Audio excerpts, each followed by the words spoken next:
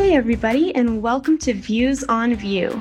I'm Elizabeth Fine, front-end developer from rainy Seattle, and today on our panel, we have just me. So, hi everyone. And today our guest is Christian Kienle. Chris, would you like to introduce yourself?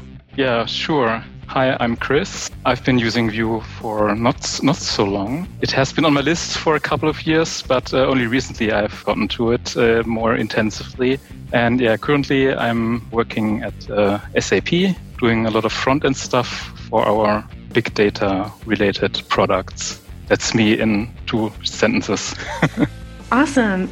The thing that I believe most about top-notch developers is that they're constantly learning. Whether you're out watching videos, whether you're reading blog posts or books, whether you're out writing open source software, you're always out there learning how to be a better developer. And my friends at Thinkster and I teamed up and we put together a show called the Dev Ed Podcast. You can find it at devedpodcast.com. It's run by Joe Eames, who you might know from JavaScript Jabber, Adventures in Angular, and Views on Vue. And they have terrific conversations about what it means to become a better developer, to learn how to do development, and the ways that you can learn. So if you're looking for inspiration and ideas about how you can do better and learn better as a developer, then go check out the Dev Ed Podcast. I know you have pretty long history as a developer, a lot of work in native macOS and iOS apps. Could you tell us a little bit about your history as a developer? Yeah, sure. So you're right. The main focus of my developer life was I've spent in the native world. So for almost 12 years, I've been doing Mac development. Since the inception of the wonderful iPhone, I've been doing iOS development as well. And very different things. So I've done a lot of UI programming on the Mac and on the iPhone, but also a lot of back-end things that you don't really see, or framework stuff. And I've also written or co-authored a book, a German book about Objective-C development. And yeah, it was always and is still always a nice set of topics because it's Apple. Can't get around them. Yeah, right, for sure. So Vue and web development must be quite a change and departure from that. How did you start using Vue and how did that come into the picture for you? Oh, yeah. So that's a pretty long story, to be honest. Go for it. So in 2014, the vast majority of this year I spent actually in the hospital, and it took the doctors a while to find out what I have. And so I almost died in the hospital. Then I was released from the hospital and rehab began, rehab finished, and then somehow my life was upside down, right? So I wasn't able to go back to normal again because the world didn't seem to function again as before because nothing really made sense anymore. So work was, why work? It's all meaningless somehow. Why at all have personal relationships with people? It's so unsecure, unstable, everything. Then I simply took a cruise, a long cruise, environmentally friendly, not so much, but at least the cruise got me back to my life because I saw a lot of different places, nice things, and somehow this brought back normality for me. And I knew on my last day on this cruise that sometimes I had to do this again, this cruise. And being a developer, I, of course, try to optimize this a little bit.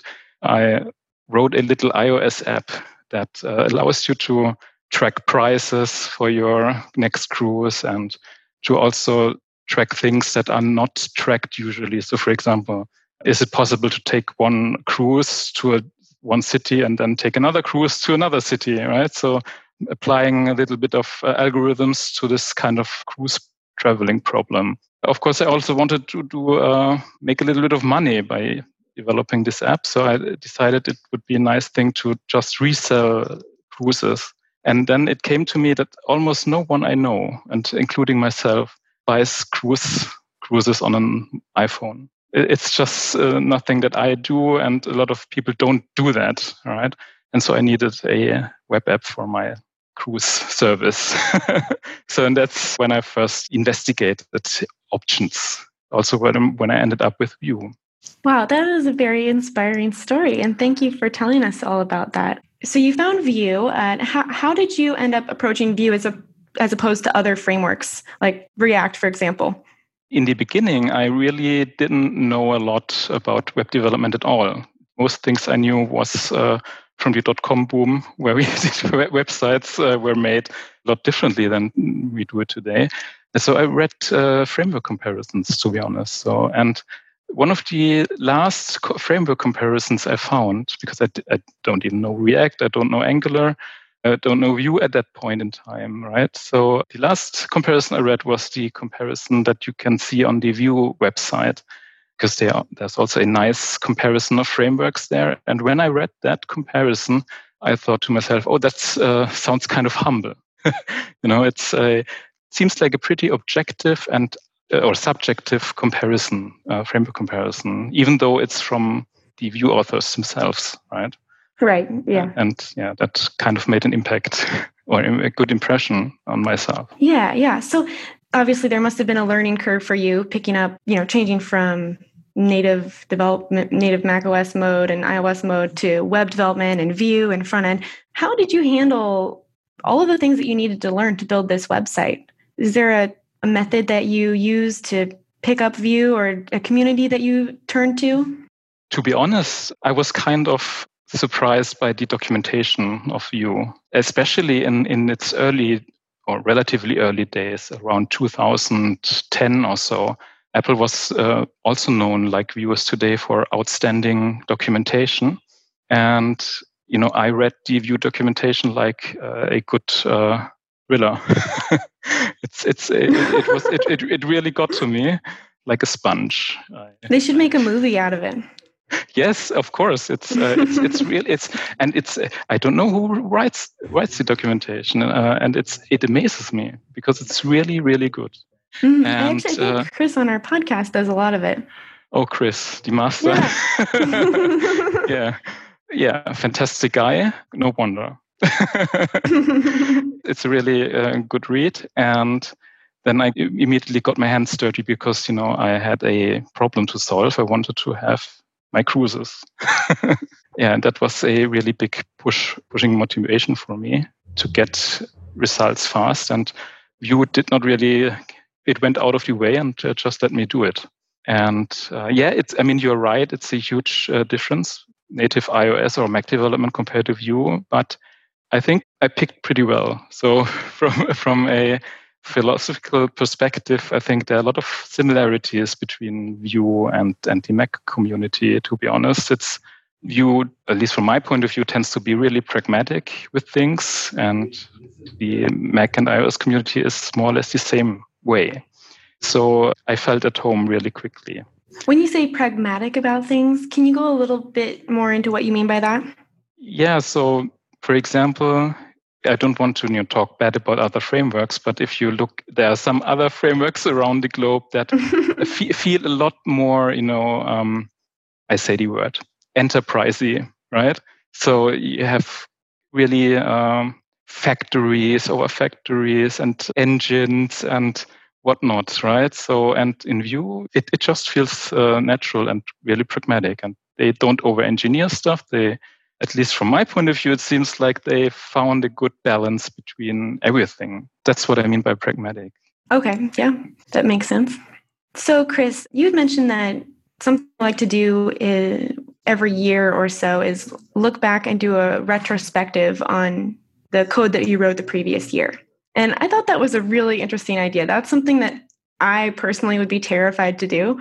I make an effort to never look at old code that I wrote because it scares me sometimes. And I'm like, how was I that bad? But you make a really good point. First of all, because I think one of the things that you mentioned was that it's a really good feeling. And I was thinking when I read that, how is that a good feeling? But it does demonstrate how far you must have come and how much you would have learned. So I was wondering if you could talk to me a little bit more about that. And also, I was wondering if you had done a retrospective on any Vue code that you wrote and what you learned, what you looked back on that you wish you would have changed. Yeah, so as you already mentioned, I'm doing, really personal retrospectives every year. I do that because I want to know whether or not I've made any progress this technical retrospective is one part of it. Gets a little bit more personal. I also do other retrospectives with myself. I reflect, how did I feel this year? Do I need to adjust things? Do I need to move out of the country? What I don't know, right? This technical retrospective helps me to find out whether or not I've made progress. And the easiest way to know that you've made progress is if you are able to trash talk your own code. Right. So if you say, okay, this is total bullshit. I would never ever do this again like that. Right? And I don't want to say that I was the perfect iOS or Mac developer by a long shot. I was not. Right. But at a certain point, I felt really maybe too comfortable with Mac and iOS development at a certain point in my life. And I didn't really have this feeling anymore, at least not that extreme as I used to. That's also why I was really happy when I was able to do this Vue retrospective with myself. And so I look at my own code and from a year ago or so, and then I try to find mistakes. Sometimes it's even enough to just look at it, what's going on, right? Yeah. And for example, another thing I do is I also, this is really, let's say, rational and maybe even calculating, but I also look for on job postings, what are people looking for? Not that I want to, then change gears and from today to tomorrow switch gears and do something completely different only because the market wants to, but maybe there's a coincidence that things I'm also interested in are seeming to gain traction. Why not jump on it? And you asked for an example. Yes.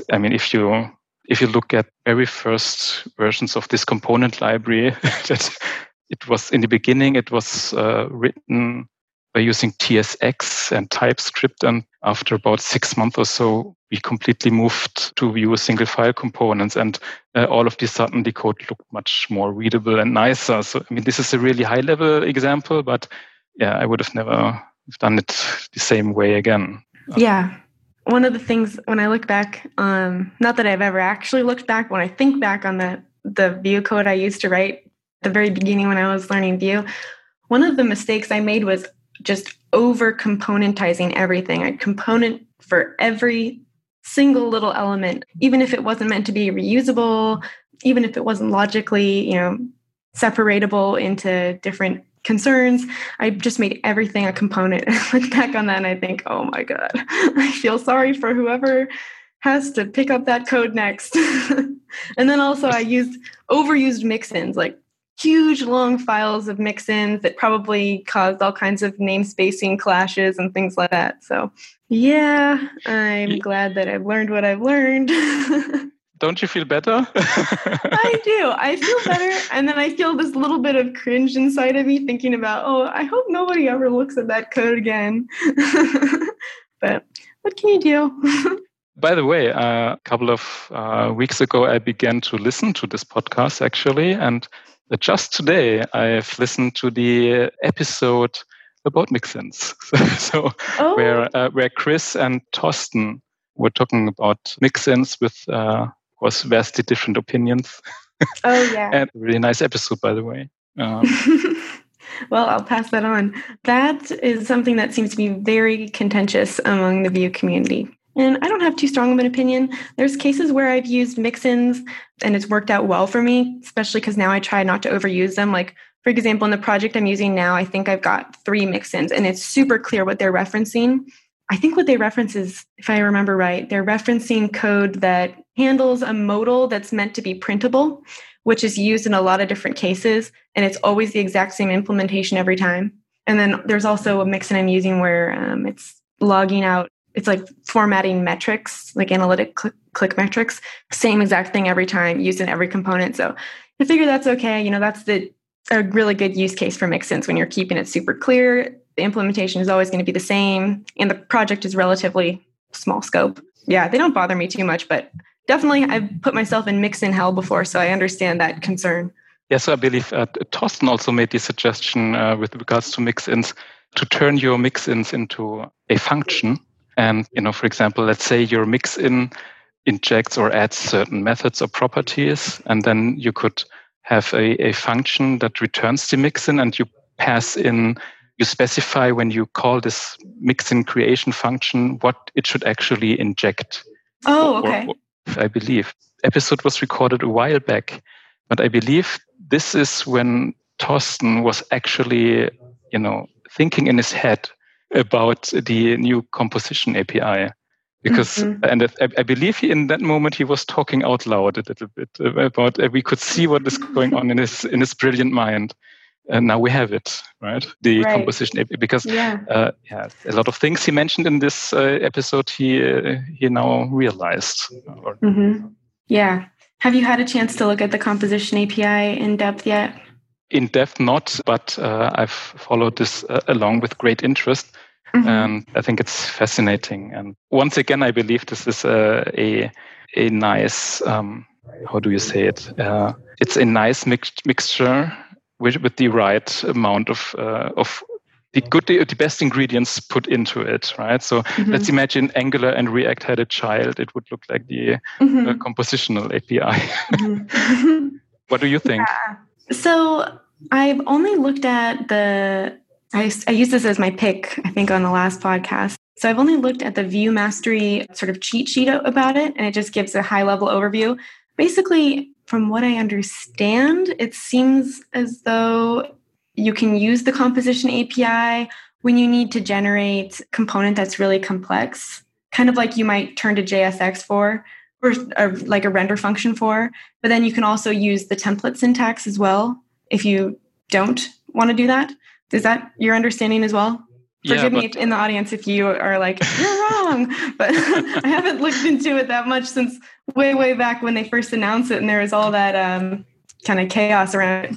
I believe that's a bit one point, but I think the other is, it's also in its name, right? Compositional API. I mean, in the end, who knows how it will be used and for what it will be used for, but maybe one major use case is, to have composable parts to split your component up, complex cases, like you mentioned, in multiple little parts, and then that you can actually reuse them and make it clear at the point where you use them so that maybe circumvents the issue that mixins have to a certain extent, because it's becoming more explicit but also composable. Right. I do remember that was one of the big concerns that this was meant to address. Yeah, I guess we'll see. I don't know when, at least my colleagues are going to start looking into or start actually using it. I think there has been a pre-version that's been released, right? Or some kind of preview. Yeah. But not ready for but isn't that yet. exciting? I mean, I'm totally very much. I'm totally I mean this may be one big reason why we might both maybe together look back in a year or so when this has gone mainstream and say, how have we written our components 1 year ago? I mean, isn't that sad, right? It makes me really excited for VueConf. I'm not sure how much of Vue 3 is going to be covered in VueConf, but I'd imagine that it would be pretty heavily covered. So yeah, it makes me really excited. Yeah, I hope so. So I want to talk a little bit about this project that you wrote called MiniPress. So would you mind telling the audience a little bit about that and why you made MiniPress and what it does? Yeah, sure. So it's a project of mine that is in stealth mode at the moment. So it's available via NPM, and it's also has its own website. But it's it's the first time here. The website looks really nice. Yeah, thanks. VuePress always fascinated me as well. So you open VuePress, the website, and you click on any link, and it's immediately there. And then I, launch one of my personal Vue projects and click somewhere, and it takes a little while. And so I wanted to know how exactly this is accomplished.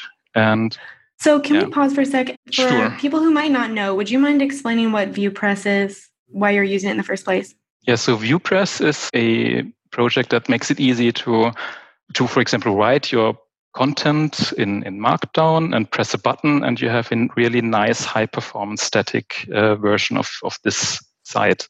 You have themes, you have plugins, and basically it makes it really easy to have static, really nice websites or pre-rendered websites, whatever. yeah, that's what ViewPress is. One of the selling points is that you write your stuff in Markdown. You have some really nice built-in Markdown extensions. You can use view components inside of Markdown. It really brings a lot with it. So that's ViewPress. Yes. Okay, great. Yeah, sorry to interrupt, but go on. I mean, it's always nice to have something like that, a really nice, good performing website or web application using Vue under the hood.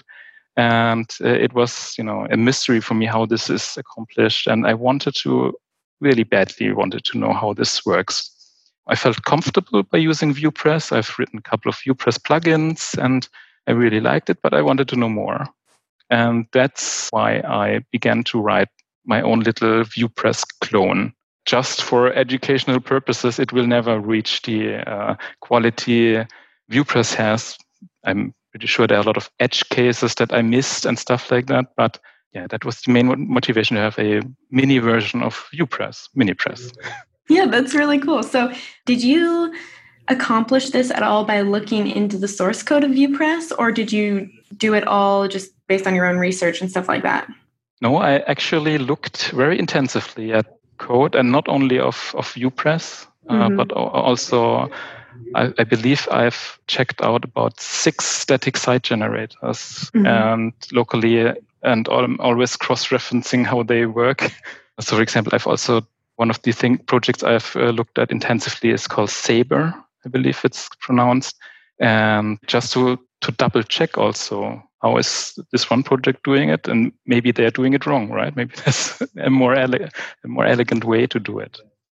And that's how I do it. And then, but it's also a lot of trial and error. So you will see in the source code of ViewPress and also Saber, a lot of things, if you look at it, that don't make sense. And then you try it your way, and all of a sudden you recognize a lot of things that don't work by using your own way. And but I want to know those things, right? I really want to know those things, and then I look at the code. Okay, that makes sense. Yes, let's move on to the next problem. I mean, it took a couple of months actually to build MiniPress from zero to what it is now, and again, it was so rewarding building it. It was really rewarding. And in my retrospective, in 1.5, 2 months, I will look back at it and will think to myself, yeah, it was a good project to do. This episode is sponsored by Sentry.io. Recently, I came across a great tool for tracking and monitoring problems in my apps. Then I asked them if they wanted to sponsor the show and allow me to share my experience with you. Sentry provides a terrific interface for keeping track of what's going on with my app.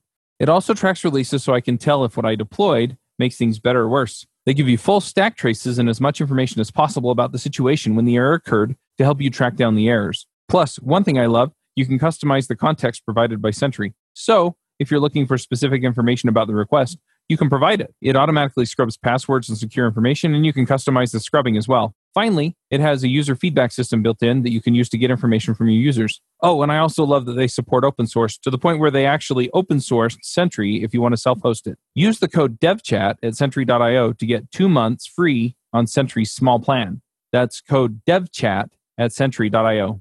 I'm a huge believer in copying things to learn, So, for example, a lot of times if I see a really cool website or CSS effect, I'll try and go in and copy it and look at the code. There's nothing wrong with looking at other people's code because a lot of times, like you said, they've done the trial and error and they figured out the right way to do it. So yeah, I'm a huge believer in that. And also at ViewConf last year, Evan, he ran a workshop where he basically made a mini Vue. So kind of like you're saying, instead of mini ViewPress, it was mini Vue, and he had us all pretty much copy the code that he was writing, because he had thought it all out. And we were all he'd give us time to try it on our own. And I don't know about everybody else, but I would pretty much fail hard every single time. And then he'd show us how it was done. And now I learned so much about how Vue actually works. It's not something I ever would have thought to do by myself.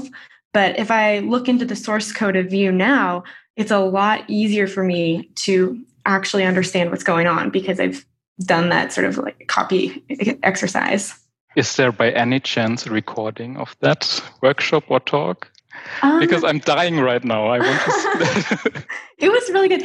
I don't think there is, but he has done a video basically outlining the same thing on View Mastery. So if you were to go check that out, and maybe we can put the link to that in the show notes. Please. Yeah, please. It's a lot of the information is there. Like I did a presentation on it when I came back, and I referenced that a lot because, my notes, I was trying to take notes so fast and my notes were just all over the place, and that helped me bring them all back together. So yeah, no, that was super awesome. I'm wondering, did you also have the feeling, when you saw the solution at some point, or one of the solutions, that you were amazed?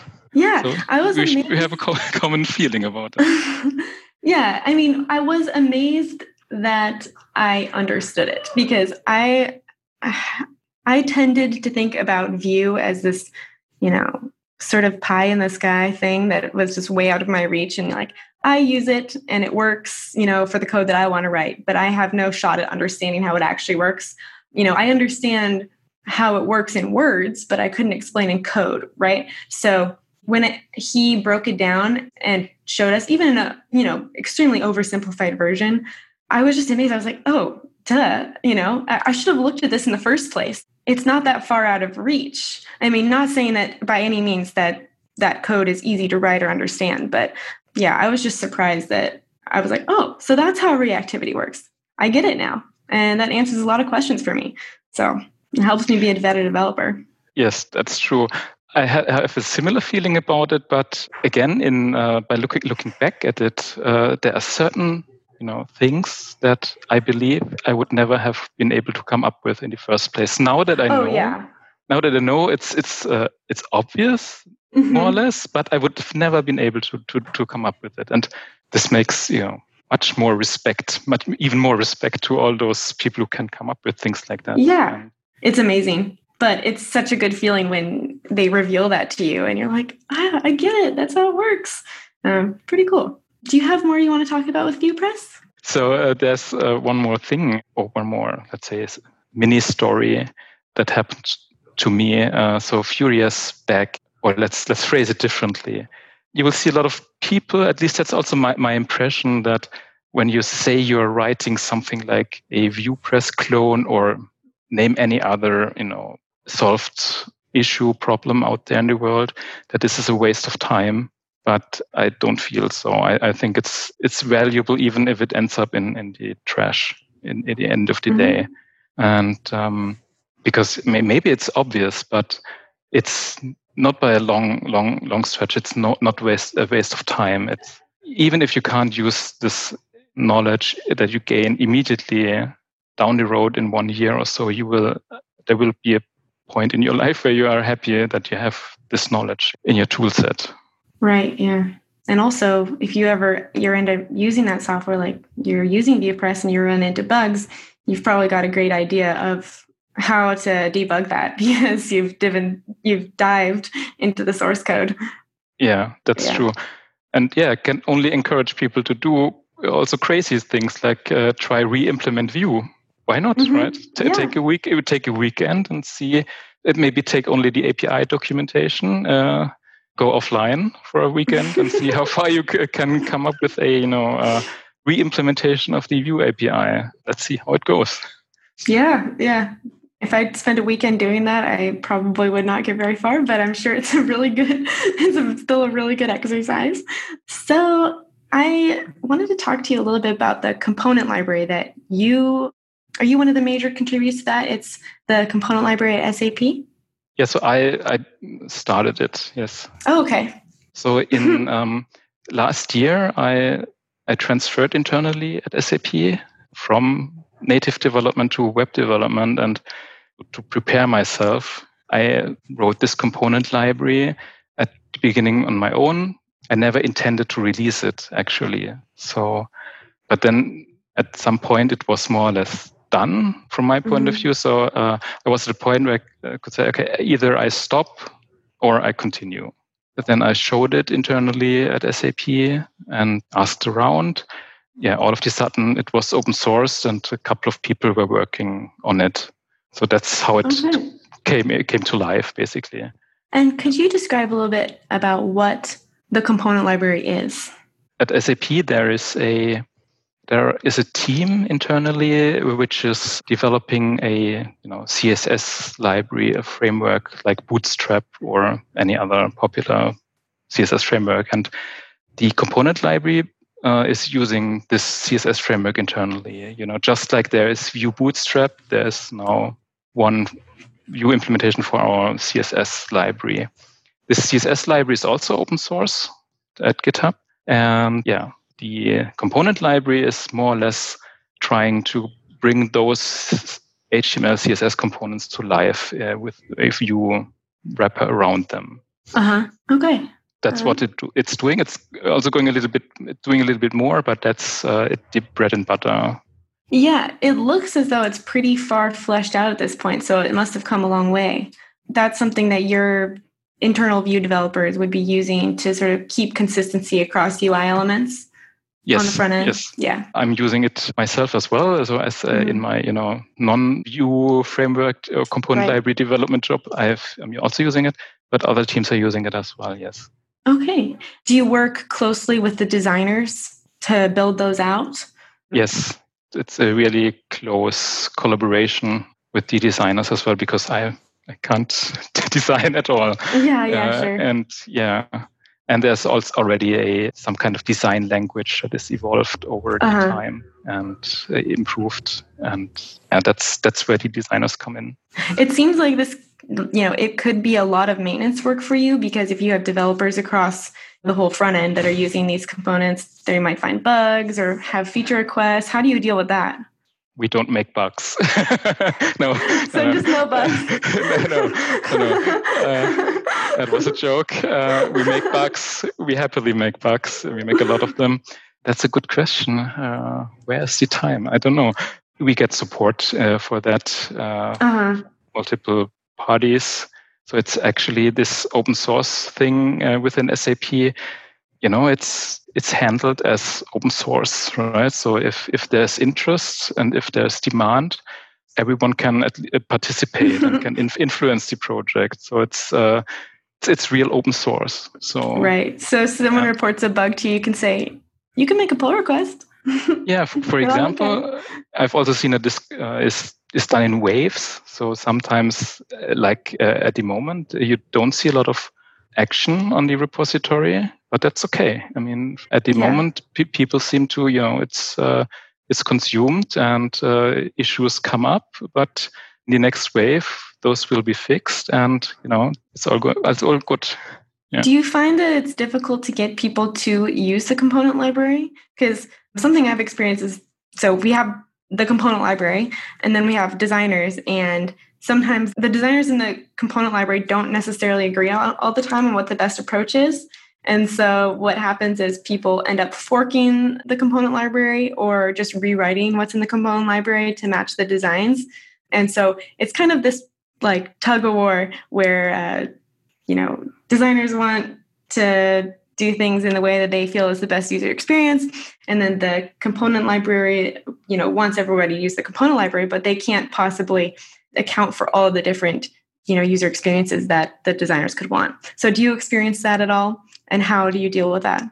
Yeah, so of course, we all know our friendly designers, right? So they must have, sometimes they dream a lot, but that's okay. I mean, I know what you're talking about. And so for example, personally, even though I can't design very efficiently, I have opinions, of course. And sometimes, when I talk to designers, they try to convince you. And at some point, you can also just say, okay, we agree to disagree or something like that. And try to, find other things that are missing in a component library that are maybe even more important than having a perfectly styled out button that works 100% like you want it.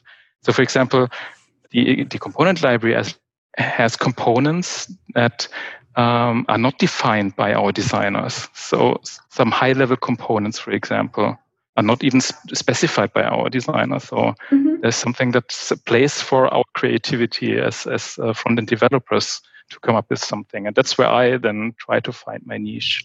So do you also have a kind of component library that you're working on? We do. And it's pretty awesome. It's pretty built out, and they do work with a design team, but then every other team has their own designers as well. So sometimes you're like, oh, who do I listen? It's like mom's telling me one thing and dad's telling me the other thing. We're like, who am I supposed to listen to as a developer? And what are you doing in that situation then? Usually what I'll do is I'll take the component library to the designer and I'll just explain, hey, this will be a lot faster for me to build if I can just do it the way the component library says. So do you mind if I just alter your design a little bit? And that way it'll stay on brand from any other page or any other, whatever other teams are working on. And usually that works. And sometimes you might say, oh, well, this specific feature or design is really important to me. So can you go back to the component team and explain that to them? And maybe that means I make a pull request to them, which I've never actually done, but I'd imagine that's the course of action. Maybe I make a pull request to include that, variant or whatever. Or maybe they tell me no and I go back and forth or till somebody makes a decision. So did I get that you try to also in, those certain critical cases to connect them directly to each other? Yeah, sometimes I'm like, why don't you guys talk to each other about it? And does it work out? Yeah, it usually works out. It's just, I just sense that might be just a pain point. So it usually works out, but I sense and I feel that there's back and forth a lot of times. And that's something that's just bound to happen with any component library because, especially on a big team, you are pretty much forcing everybody to stay within the same component design everywhere. And, not everybody's going to agree on that. And so it's a drawback, but I think the benefits of having a component library are so worth it. It makes developing so easy and quick. It's like being a little kid building with building blocks or something. That's how I feel. It's like, okay, I'm going to pop this here, pop that there. It makes things so fast. And a lot of our branding and accessibility and stuff like that is baked into it. So I don't even have to worry about it. It's great. Yeah. Also, for example, it happened not to us at least once that the component library was able to abstract some incompatible changes in the underlying CSS framework away for the developer. So once you stick with the component library, you are on the safe side with regards to that. That alone should be value enough for many teams. Right. Now I'm curious that you also have a component library and at least one app, as I assume, that consumes it. How do you handle things like customization? And for example, do you expect the app that you are writing or that others write by using the component library to add its own CSS in certain places? Or should there be a ready-made solution for? The way we do it is all a ready-made solution. I was actually going to ask you about that with your component library. So how do you handle style sheets with your component library? Is there a small style sheet for each component that kind of gets pulled in with each one? Or do you have a big overarching style sheet that you load in and it covers all of the components? So yeah, what's your solution for that? This changed just now with as we speak, basically. So they changed from the styles team, they changed from having multiple CSS files to now it's a CSS only framework. What they've done is instead of having, for example, one variable that is called background or light background, and they have really precise names now, button background. So this allows you to have really isolated style sheets and self-contained style sheets, and that's how they are structured at the moment. So you can, if you write a button component, you just pull in the button styles, and you're good to go. Yeah, that's good. So it's not all one big chunk of code that probably a lot of it is unused. Yeah. Something like you do as well, or? You used to pull in the style sheet just for each component. And I think we went through a little phase where we tried doing it all at once. And then we were like, that's too much CSS. And so now I think we're heading back to doing one style sheet, for each component. So you can just pull it in selectively. So is this component library on NPM? Is that where you get it from? And is it one package and you just import the modules from the one package, or is each component its own package? So you can do both. You can just use it as a, one, you can just import it and then you get everything, or you can also selectively import it. That's up to you. And it was really advantageous to have really multiple ways. I mean, just like Vue does it, I can use Vue via a script tag. I can use Vue via my NPM setup. There are different options. And this is really because some teams seem to prefer one way over the other, and you don't want to give them any reason to not adopt the component library. Yeah, for sure. So when you first started this component library, you said you went and sort of demoed it, or you presented it. Did you encounter resistance to that at all, or was it pretty widely, easily accepted? No, it was well received, I believe. So there were absolutely no blocks of stone laid out in front of me.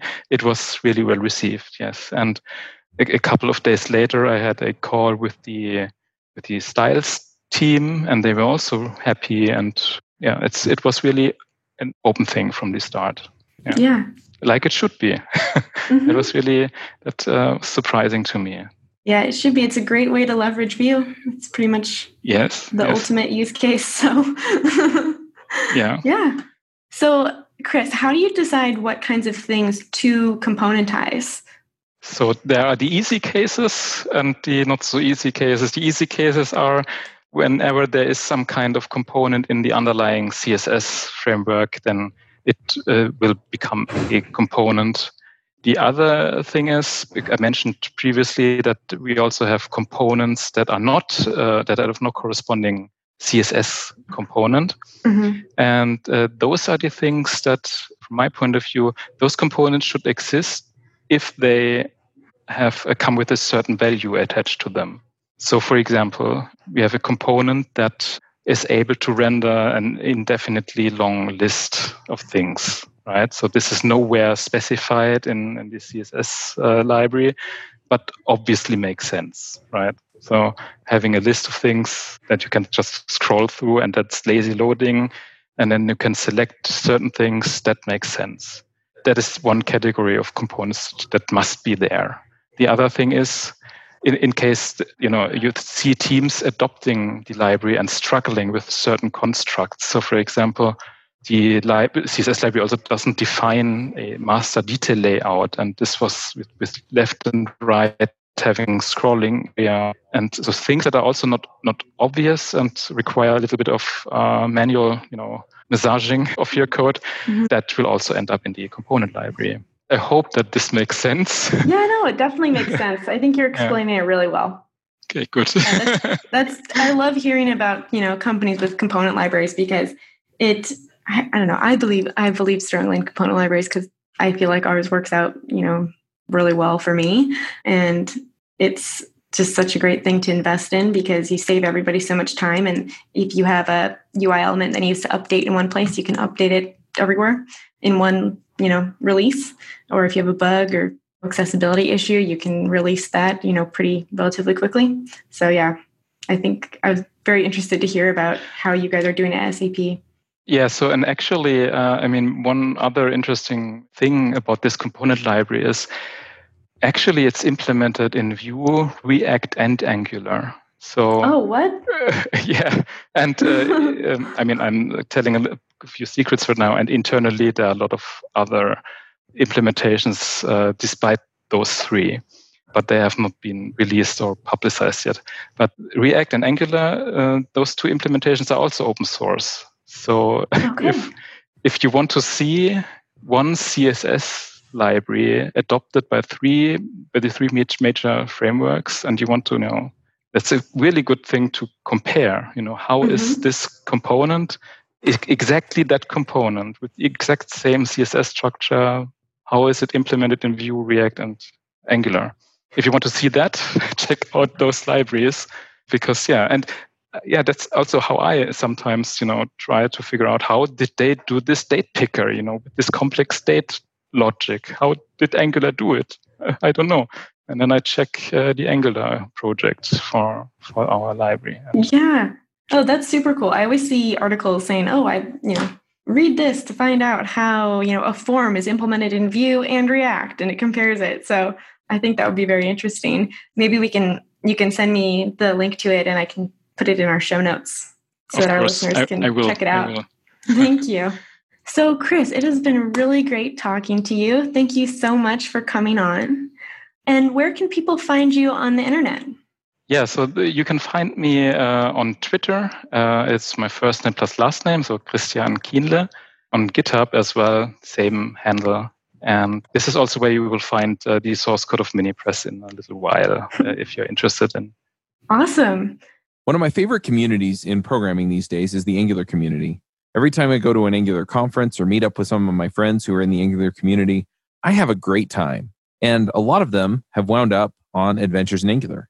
So if you're doing front-end development, you're looking for a way to keep current on the Angular ecosystem, and you want to have a good time listening to fun people talk about great topics related to Angular, then go check out Adventures in Angular at adventuresinangular.com.